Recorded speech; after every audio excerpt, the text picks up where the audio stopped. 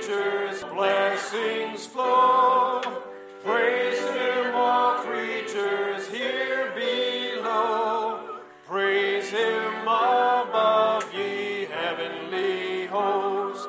Praise Father, Son, and Holy Ghost. Amen. Lord our God and Father, from the great things that you've given us, we give you back this small portion. But we pray, Lord God, that you would use it to strengthen your church here and around the world. In Jesus' name we pray, amen. Please be seated.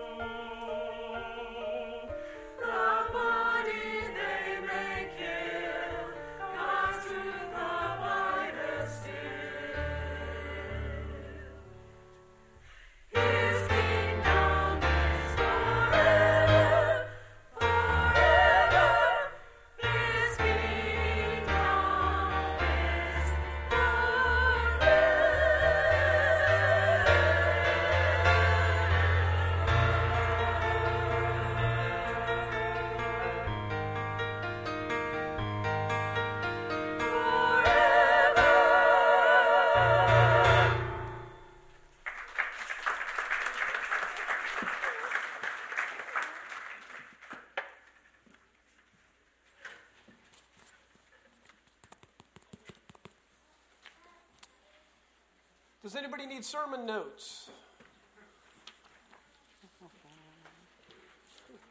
Oh, sure.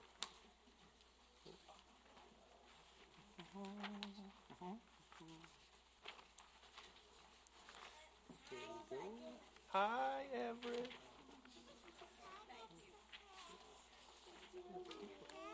Oh, sure.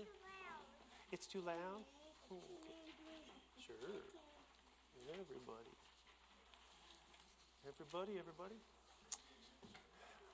Well, thank you so much for coming, everybody.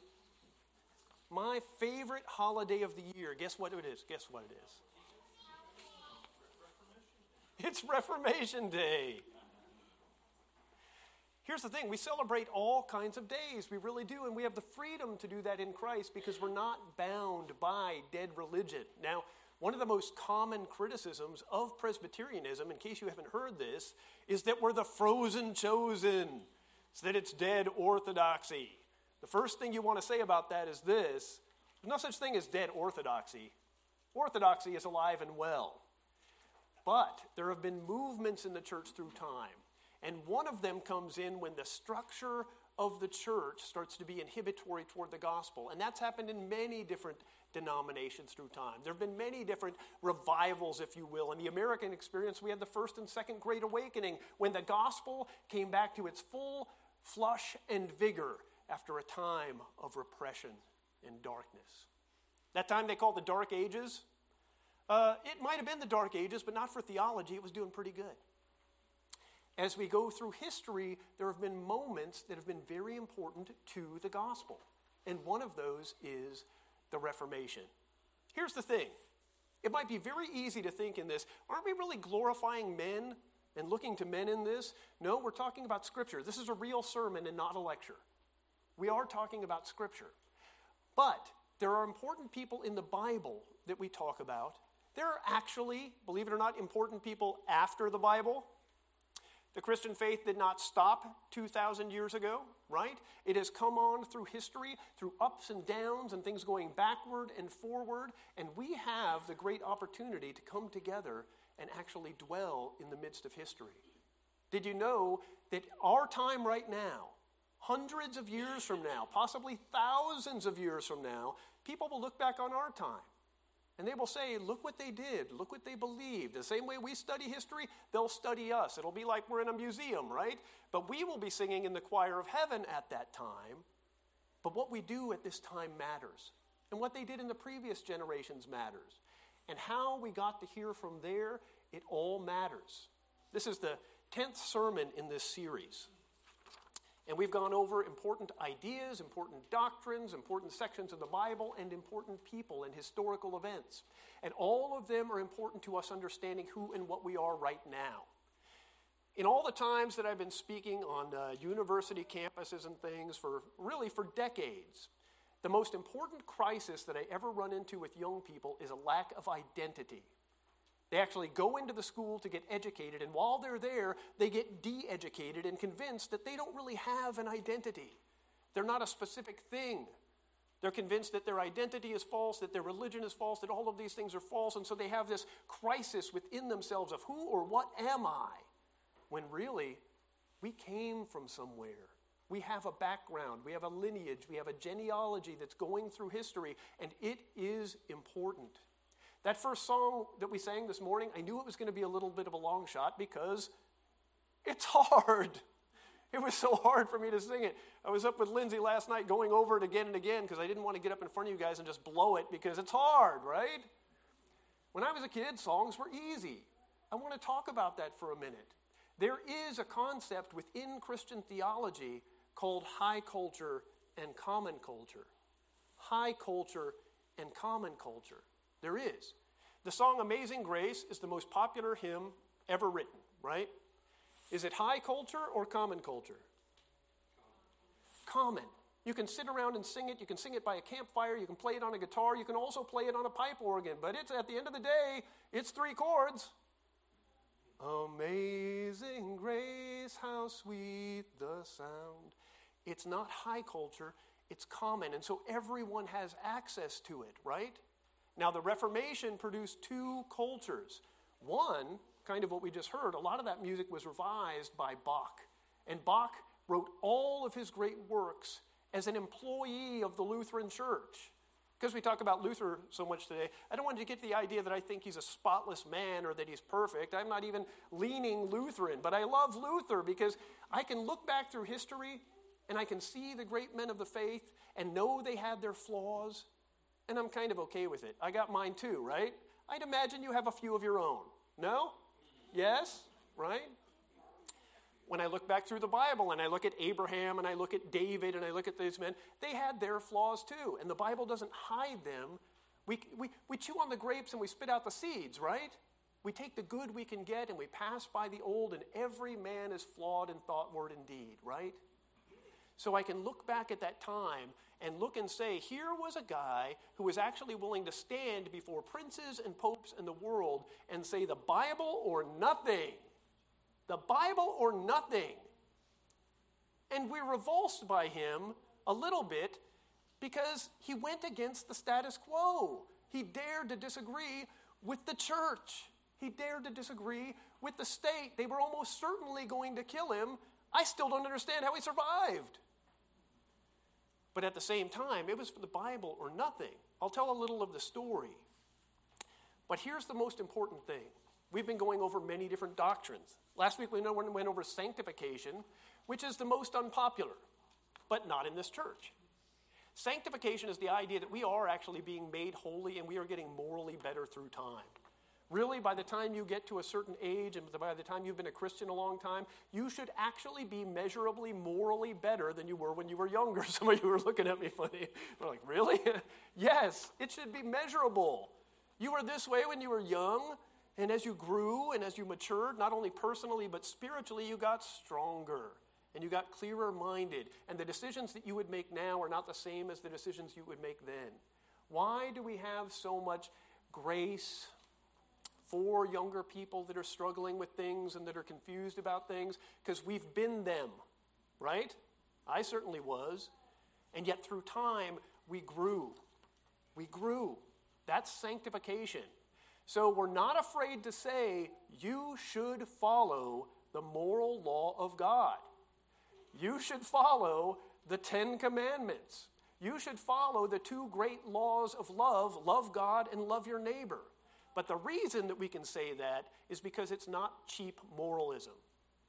You're not coming in here and hearing a great football story and having me ramp you up so that you will perform the law better. That's not what we're doing. We are calling you to believe in Christ so that the expression of your salvation and the grace that you've received will be to love God and love your neighbor, not from fear of his punishment, but from love for his glory, right? So, it was John MacArthur that said this most clearly, but you can preach the law as hard as you want, as long as you preach the gospel with clarity, right? Isn't that the way it is? Otherwise, people will always get the idea that their legal obedience is contributing to their salvation. Or they'll be crushed under the weight of the law because they simply can't perform it. Or they'll become legalistic and think that they're actually performing the law. They'll change the laws from perfectly love God and perfectly love your neighbor to don't go to movies and don't chew tobacco, right? We'll just make up a law that we can pretty much do, and as long as I'm doing it and I'm doing better than you, I'm okay with God, right? A lie. It's a lie. None of us are okay with God except for through Christ, right? So here, this issue of faith, Romans 1:16. For I am not ashamed of the gospel, for it is the power of God for salvation to everyone who believes, to the Jew first and also to the Greek. For in it the righteousness of God is revealed from faith for faith. As it is written, the righteous shall live by faith. Now this is the Apostle Paul writing to his most difficult audience, the educated Jews in Rome. These were the people that really knew their stuff. And the Apostle Paul, like he always does, he does not write one chapter to us and say, I just hope you get this. He wants to make a point, right? So he writes 16 chapters of heavy argument and theology. This is why, when you start getting into a study of Romans, it can be difficult. Because he's writing hard. He's writing hard. He's after it. And he starts out by saying that salvation is from faith to faith. And he knows that's going to be confusing to us because we always think that salvation is you repent and make your life right, and as soon as you're doing enough good works, I'll consider whether or not I like you very much. That's our perspective on God. The question we should be asking is, did God like Jesus enough? Was God a fan of Jesus? Was God a fan of his only son? Did he love him completely? Did he perfectly keep the law in thought, word, and deed? He did. He not only loved God perfectly, he loved us perfectly, and we are not as lovable as we think we are. True? But if he is our representative and we have faith in him, we're okay. We're okay. I never have to doubt God's love for me regardless of my performance. Regardless of my performance. So then, the thing about faith. What is faith? It's a good question, right? What is faith? There's a very common thing, especially in the New Perspective on Paul, which is a heresy that's come into the church of late. It's even come into Reformed and Presbyterian churches, that says that faith is actually faithfulness. That faith is faithfulness. Faith is the legal obedience. Faith is your moral behavior. And the reason that that's particularly insidious is because it's a denial of everything that happened in the Reformation, where we were freed from the chains and bondage of fear of God to be able to love him fully and from the heart. But what the great theologians have said is, down at number 4, faith is knowledge, assent, and trust. If you're going to define faith, faith is understanding. It actually has a noetic element. See, one of the reasons that people want to say that faith is love is so they don't have to believe in Christ for their salvation. They can believe in themselves. It's very common to hear this as a presentation of the gospel. Love the Lord your God and love your neighbor as yourself. Let me ask you, is that the gospel? Or is that the law? I mean, through here, the Apostle Paul is pounding on the pulpit saying you're not saved by the law, you're saved by grace, you're saved through faith. And then we have people that come in and they say, really, faith is just the law. You're really saved by the law, just a different law or another law. In Hebrews chapter 11, it says, now faith is the substance of things hoped for, the evidence of things not seen. For by it the elders obtained a good report. Through faith we understand that the worlds were framed by the word of God, so that the things which are seen were not made of things which do appear. But without faith it is impossible to please God. For he that cometh to God must believe that he is, and that he is the rewarder of those that diligently seek him. So faith is believing God, and no one can please God apart from faith. I know that has a lot of theological baggage. We won't get into all of it today, but without believing God, God cannot be pleased with us. See, in this way, God has made an avenue, a doorway, a portal to him through Christ, through faith in Christ, so that we can be received by him. But apart from faith, no one pleases God. So we go on and we remember that verse that, well, the demons believe and shudder. Is faith then mere belief? Well, the Bible's testimony is the mere fact of recognizing that Christ rose from the dead and that he's the Son of God is not actually faith. That's just knowledge. You can't have faith without knowledge. You have to have faith in something if you have faith, but it is not sufficient in and of itself for salvation. Don't you think Satan knows a little or something about the Bible? It is not just knowing true things. It's also trust in those things, that they are for you. He can't just be known to be a Savior. He has to be known to be your Savior. He can't just be the Savior of those who've subjected themselves. You have to subject yourself to him. One of the most important conversations that we tend to have with young people is this. I know that you know about God. I know you've heard about God. I know you've read about people that have liked God a lot in the Bible and things. But what we need to know is, have you already come to the place where you have vested the course of your entire life in the worship of Christ, that you will live for him from now on and forever? Have you come to the place where you have been asked that question, who do you serve? How will you identify yourself? How are you defined? By the world, by your friends, by your group, by your nation, by your community, or by Christ? This day, choose whom you will serve. If the world and the devil and your flesh, then serve them, right? But if Christ, if God, then serve him. Because those two courses of life are irreconcilable. And one thing that frustrates God more than just an outright heathen, Somebody that sits on the fence wavering between two decisions. He calls them the lukewarm. You've got to come to one or the other. You can't just keep riding the fence. You've got to be all in for God or you've got to be all in for the world. There is no middle way in that. And the way of that is faith.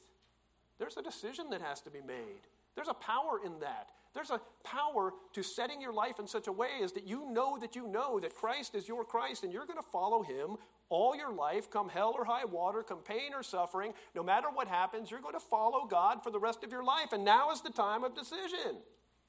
Set a course. Make a decision. Make a play. Know who you are. So also there's the danger of faith in something else. This is another danger. Well, I believe that I'm saved by faith, but I've got these other things. My good works, my church membership, the community that I'm a part of, all of these things are dangers to your well-being.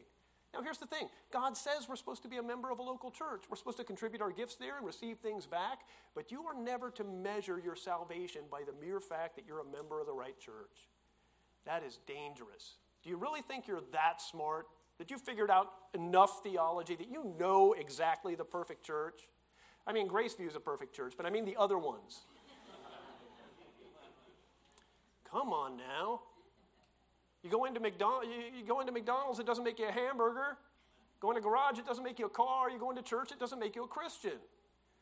Vest yourself in Christ. Lean upon him solely and irreconcilably as your only salvation. So we've talked about a few of these guys. We're going to go down the list of the people that we've talked to over the last 10 weeks. First, Augustine. One of the important things about Augustine is that he said, ultimately we're saved by grace and not by our own works or goodness. And he said that in like 360 AD. This is not new information. He also made the distinction in the sacraments between the sign and the thing signified. The sign is only bread. We're not going to change it into Jesus for you today. We just don't have the power to do that. But it represents a spiritual reality. That was an important issue to the Reformation. Next, Thomas Aquinas, my favorite, not favorite. Of all of the influential guys in church history that I don't like, he's the one I don't like the best. But you have to talk about him because he's the second most influential Christian in history. We actually talked about that if you're a Protestant, you're basically influenced by Augustine. If you're Roman Catholic, you're basically influenced by Thomas Aquinas. And they were both talking about the Bible. John Wycliffe, the morning star of the Reformation, we talked about how he came along in England a full 200 years before Martin Luther, and he translated the Bible into English. How many of you have heard of Wycliffe Bible translators? The reason it's named after him is because he showed up and translated the New Testament into English, and guess what happened? People read it. And England's been nothing but trouble ever since. But he's the one that said, if we're going to get Christians, we've got to have them read the Bible. And he was condemned by the church over and over again for the simple act of translating the Bible into English and then distributing it among the people. Martin Luther, the firebrand of the Reformation, one of the reasons that he's important is because all of those people before him, like John Huss, were trying to do something, and Luther actually did it.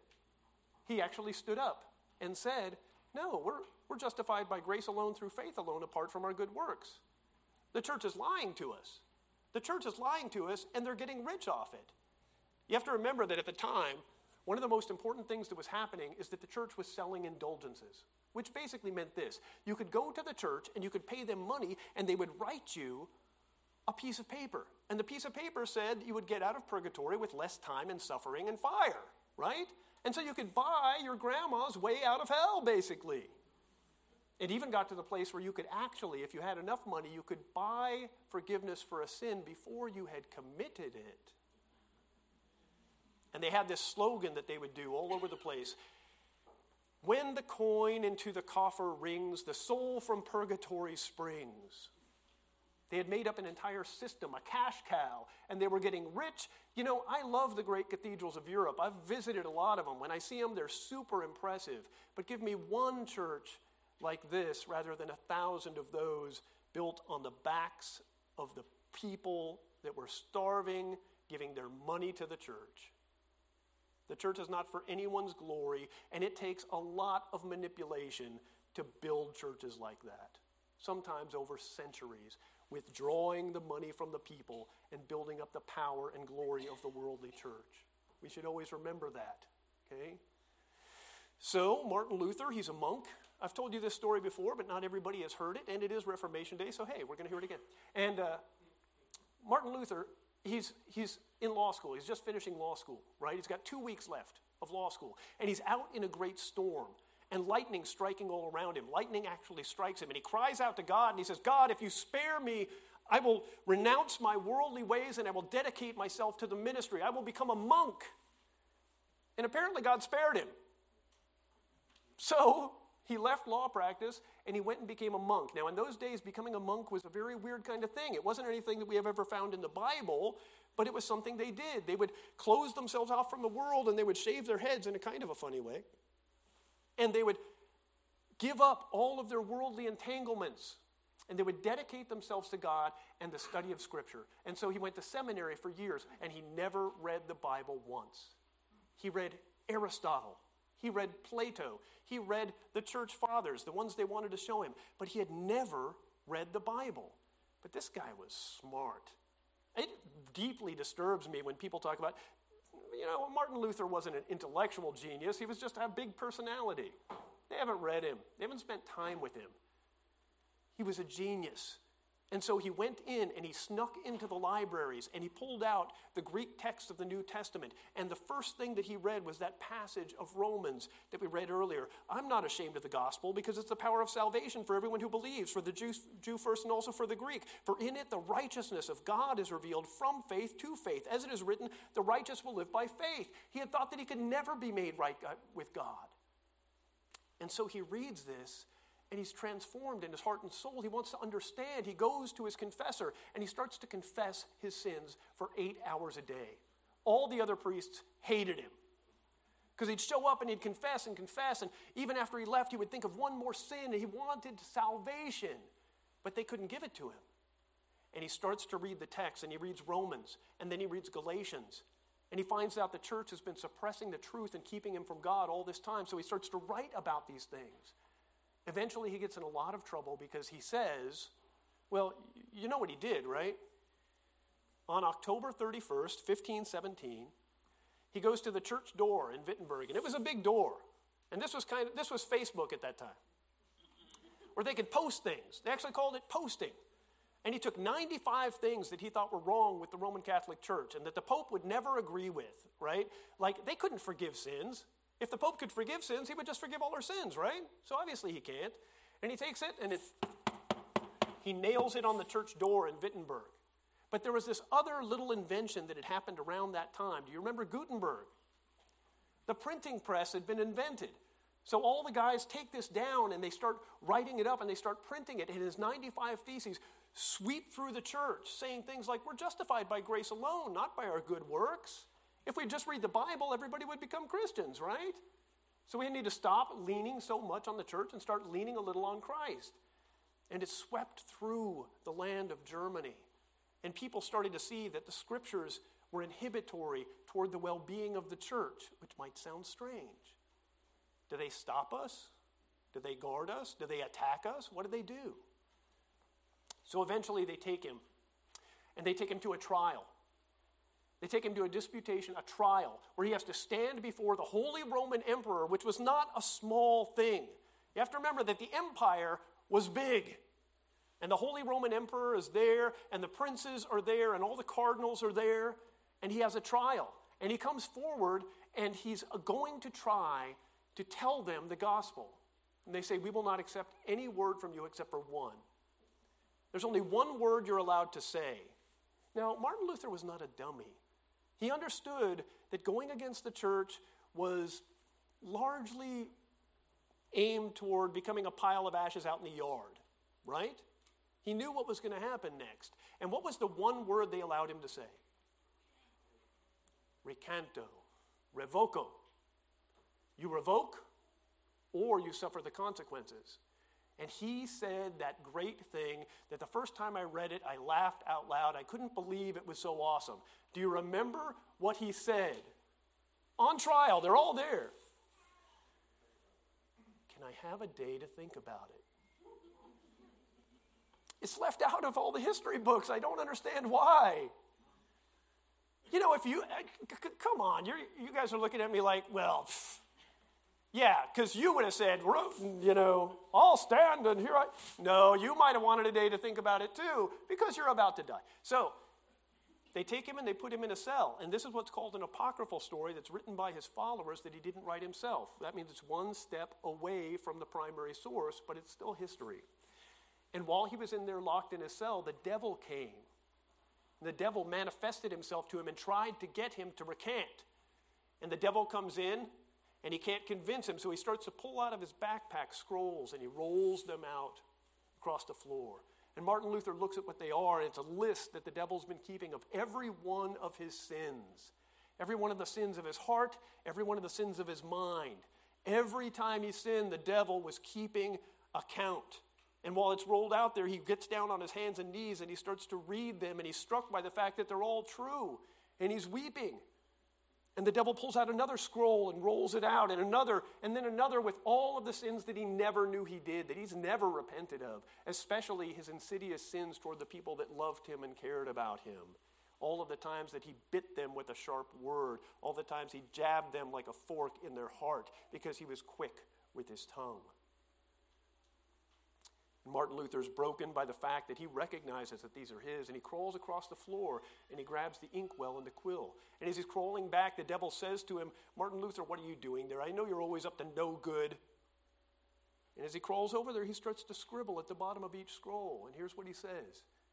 All of these sins are paid for in the person and work of Jesus Christ.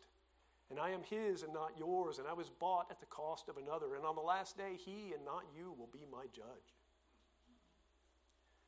And the next day he goes out and he stands before the people, and the Holy Roman Emperor is there and the cardinals of the church, and they ask him, and he says this, unless you can convince me from Scripture, or at least from sound reason, that I'm wrong, to go against conscience is neither right nor safe. I shall not recant, so help me God. Here I stand, I can do no other. And Germany exploded. Finally, there was somebody that was willing to stand there with Scripture and say, Scripture alone. Show me I'm wrong. I'm willing to be corrected. But it has to be Scripture, not just some guy, right? No matter how nice his hat. It is a cool hat. And so it went forward from there through the world that the people started to read the Scriptures for themselves. And I know you're used to reading the Scriptures. I know this isn't new information to you. But let it not be lost upon us how wonderful a thing this is. And that it is not promised. And it is not guaranteed. And it is rare. How many bookstores do you think you can go into in Saudi Arabia and buy a nice new NIV study Bible? It's not promised to you. It's a gift to you that has come down to us through history. I want to be careful not to Americanize the gospel because it is more than us. But this country would not exist with the freedoms that it has in the way that it does if Martin Luther hadn't made a speech in Germany in 1517. It just would not. We'd probably all be slaves or serfs or some kind of property of another person. But this gospel going forth changed politics. It changed the way we think about individuals. It changed marriage. You know, it was pretty common in those days for a person to think of his wife as just a little more than cattle, right? You get one, you know, she has your babies, that kind of thing. This idea that we have of the reciprocal relationship and the good of a man and a woman bound together in marriage that are both created in the image and likeness of God, this great idea of Christian marriage that draws millions of non-Christians to Christian marriage conferences every year, it doesn't come cheap and it doesn't come free. You have to have a philosophy that can sustain that kind of thing. Also, things like our worship, as we talked about earlier, that we are the performers to an audience of one. Right? The reason we all sing, and I know especially for the young people, sometimes it's hard to get into it, and you're all da da da da da da da. But here's the thing, as you grow into it, that your singing to God will become important to you. I've told you guys before, I grew up into the hymns, but I didn't grow up with the hymns. I still remember I was about 13 years old the first time I heard my first real hymn, and it was Holy, Holy, Holy. And I could not believe how bad it was. I was like, is this even music? Holy, holy. I had heard the Beatles, man. I had a Led Zeppelin record. I knew music. But I heard it again, and I heard it again. And I still remember, one of the reasons I want to remember that is because I want to remember how offensive the hymns are to the average person that walks into this church that has never heard them before. Now, I don't want to hurt anybody's feelings. I want you to recognize that word offensive. It is culturally offensive. It's not part of their history. It's not part of their background. They didn't grow up with it. And these songs are 400 years old, and they don't sound like anything on the radio. But after I had heard it a few times, all of a sudden I got it. Holy, holy, holy, Lord God Almighty. What's the rest of the words? Early in the morning, my song shall rise to thee. Holy, holy, holy, merciful and mighty. God in three persons, blessed Trinity. Now, here's the thing. One of the criticisms of contemporary worship is they just can't sustain the theological heft of the worship of God. And that criticism is largely true, right? But it's sometimes false. That's why we don't throw the baby out with the bathwater. We don't say that arbitrarily anything written after 1920 is not good Christian music. What happened in 1920? Nothing, right? What we say is that we are going to decide as a people that whatever we sing to God should be glorifying to God, and we should be careful to measure what songs are worthy of singing in Christian worship, right? If those songs, like that song this morning, the music was written about 1100 AD. We sang a 900-year-old song today, right? It's got legs. What can I say? The choir today sang A Mighty Fortress. It's 500 years old. It's as good as the day it was written. The reason we still sing it is because it's great. The reason we still listen to Bach is because he was probably the best songwriter that ever lived. Will there come another one someday that will write great songs for the church? Maybe there will. But whatever is done, let it be done decently and in order and unto Christ, right? We don't need unnecessary cultural bifurcations. What we need is to maintain the purity of the worship of God. That happened during the Reformation because they wrote all those songs at that time because they had nothing to sing.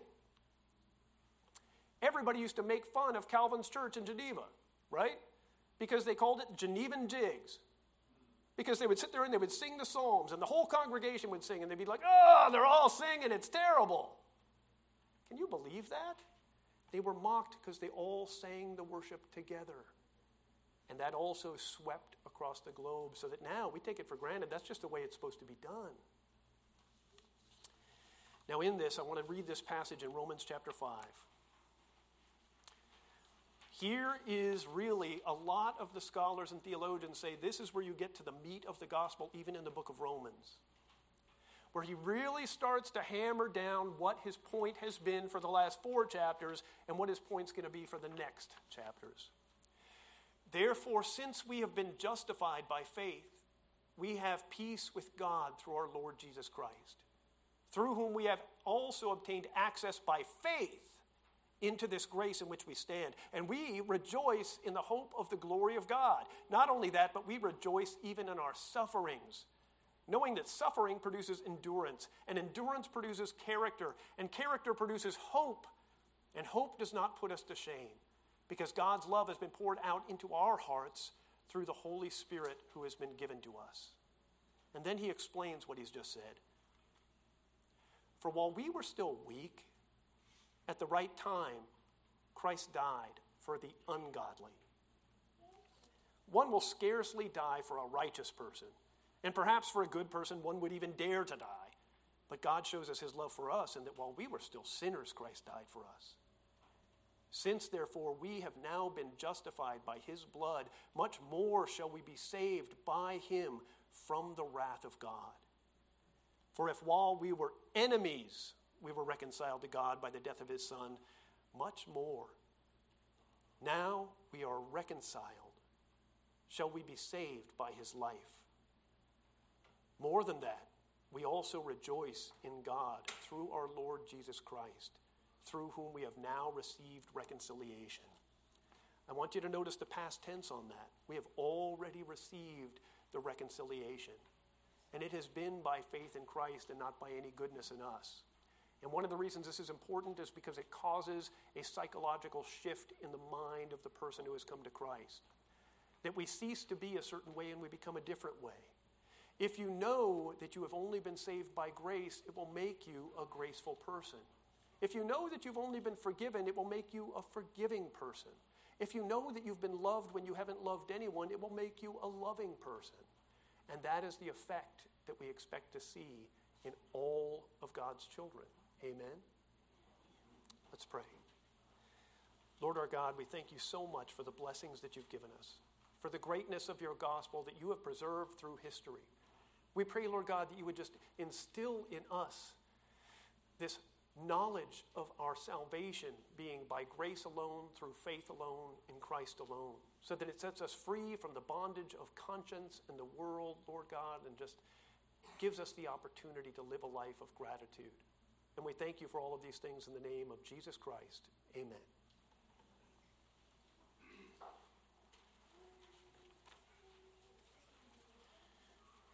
Sorry, Emily, what's the hymn again? 142. Number 142. We will sing the first two verses of hymn 142.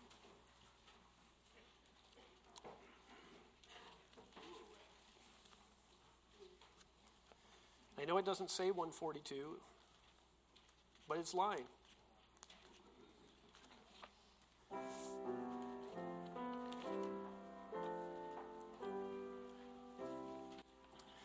Oh, sacred head now wounded, with grief and shame weighed down, now scornfully surrounded, with thorns thy only crown. Now sacred head, what glory, what bliss till now was thine. Gone, despised and gory, I joy to call thee mine. What thou, my Lord, hast suffered,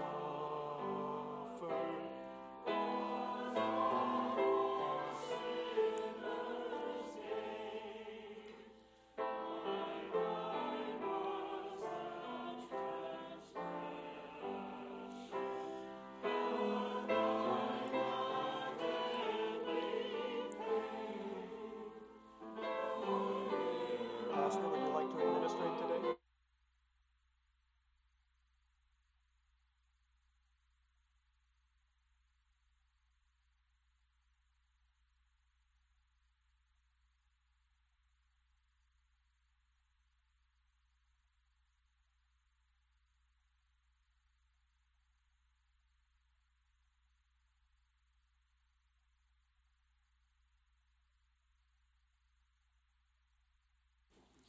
Please be seated. The Lord's Supper is one of two sacraments.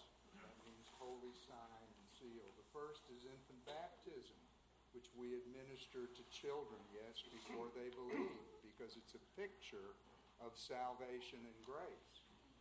The Lord's Supper is for adults. It's for those who have made profession of faith. Parents, I trust that as we partake, that you will explain to your children the wonder and glory of this mystery and what is going on. When children have made a profession of faith and are received by the session, then they may receive the sacrament. Hear now the words of the institution as they're recorded from the Apostle Paul. For I received from the Lord what I also delivered to you, that the Lord Jesus, on the night when he was betrayed, took bread, and when he had given thanks, he broke it and said, "This is my body, which is for you. Do this in remembrance of me." In the same way also he took the cup after supper, saying, "This cup is the new covenant in my blood. Do this as often as you drink it in remembrance of me. For as often as you eat this bread and drink this cup, you proclaim the Lord's death until he comes." And then a word of warning. Whoever therefore eats the bread or drinks the cup of the Lord in an unworthy manner will be guilty concerning the body and the blood of the Lord.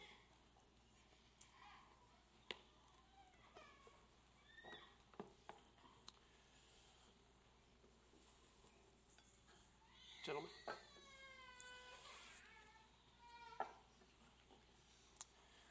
Lord our God and Father, we pray that you would set this bread apart to a holy use. In Jesus' name.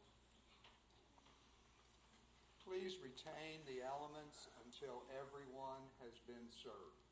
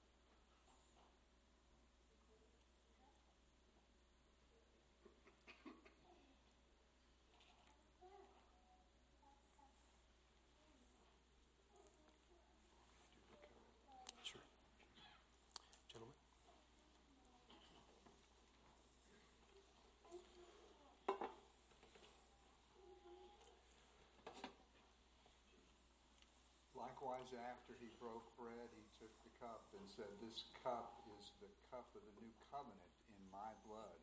All of you drink from it.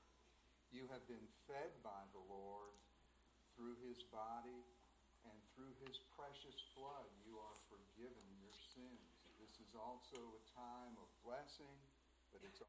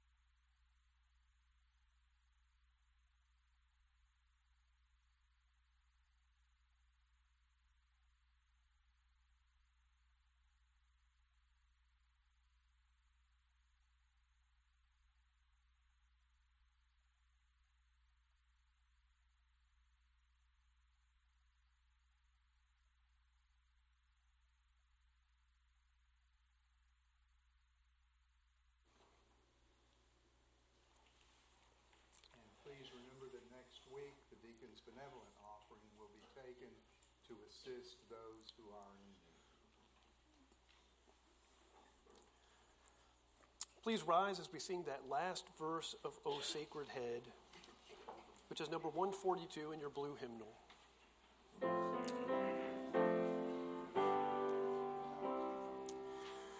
What language shall I borrow to thank thee, dearest friend, for this thy dying sorrow, thy pity without end?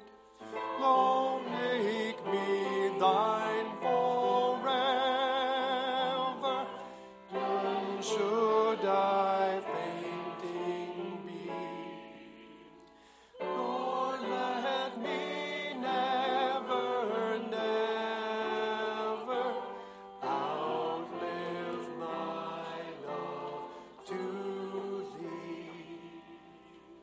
look up, people of God, and receive God's blessing. May the Lord bless you and keep you. May his face shine upon you and give you peace. Amen.